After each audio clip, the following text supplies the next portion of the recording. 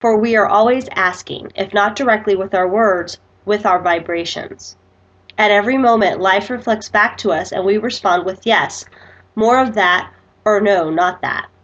In every moment, we are feeding our desires with our responses and choices. What we are seeking already exists in the universe. The universe is well organized, predictable, and the law of attraction is consistent, as like attracts like. Our job is to adjust our sails towards receiving and aligning with our desire. It is surprising how close we can be to receiving something, only to get out of alignment and have it go away. LOA is a two-way communication process, and our part involves releasing or ignoring our old programming and choosing the thoughts and making the higher choices that lead toward our destiny.